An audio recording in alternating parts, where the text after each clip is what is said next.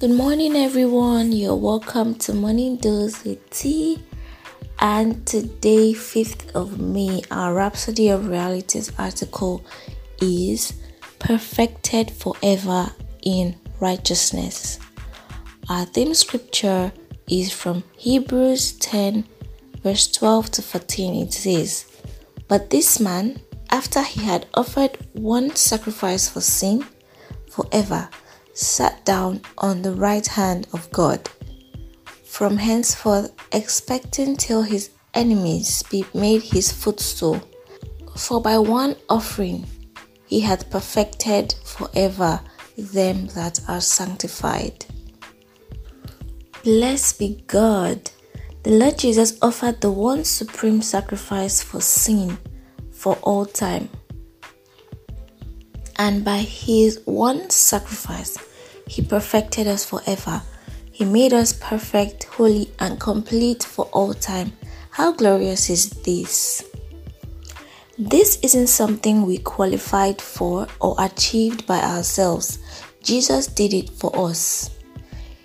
He perfected us in righteousness and holiness in truth. That's what Paul refers to when he said in Ephesians 4, verse 24, that you should put on the new man, which after God is created in righteousness and true holiness. 2 Corinthians 5, verse 21 says, "For he hath made him to be sin for us, who knew no sin, that we might be made the righteousness of God in him." Never see yourself as unrighteous or imperfect. Christ is your perfection. You are perfect because the one who gave birth to you is perfect. Hebrews 2, verse 11 says, "For both he that sanctifieth and they who are sanctified are all of one. You are like him."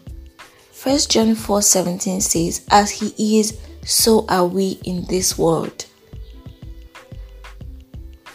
Colossians 2, verse 10 says, "And ye are complete in him, which is the head of all principality and power." The word complete also means perfected. You are perfected in him. Some have asked, doesn't Ephesians 4, verse 12 talk about the perfecting of the saints? Meaning that we're not yet perfect. No, that verse refers to maturing or maturity of the saints. It means equipping or training the saints for the work of the ministry.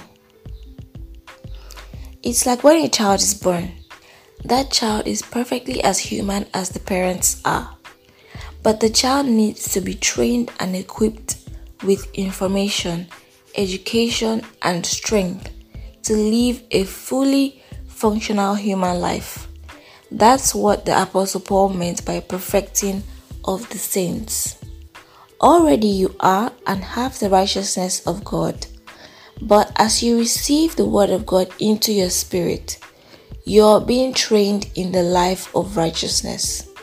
You become more skilled in the doctrine, understanding, and application of your righteousness in Christ. Can you repeat the confession after me? I am the righteousness of God in Christ Jesus,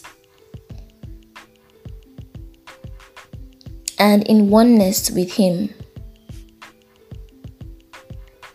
I'm reigning in life. What blessedness to be the expression of his righteousness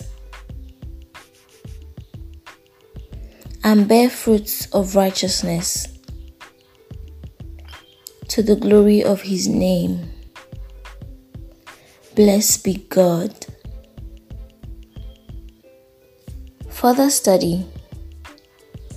Philippians 3, verse 8 to 9 says, "Yea, doubtless, and I count all things but loss for the excellency of the knowledge of Christ Jesus my Lord, for whom I have suffered the loss of all things, and do count them but dung, that I may win Christ, and be found in him, not having mine own righteousness which is of the law, but that which is through the faith of Christ, the righteousness which is of God by him. Hebrews 10 verse 12 to 14. But this man, after he had offered one sacrifice for sins forever, sat down on the right hand of God, from henceforth expecting till his enemies be made his footstool. For by one offering he hath perfected forever them that are sanctified. The Bible reading plan is in the description box. Thank you all for listening today. See you tomorrow. God bless you.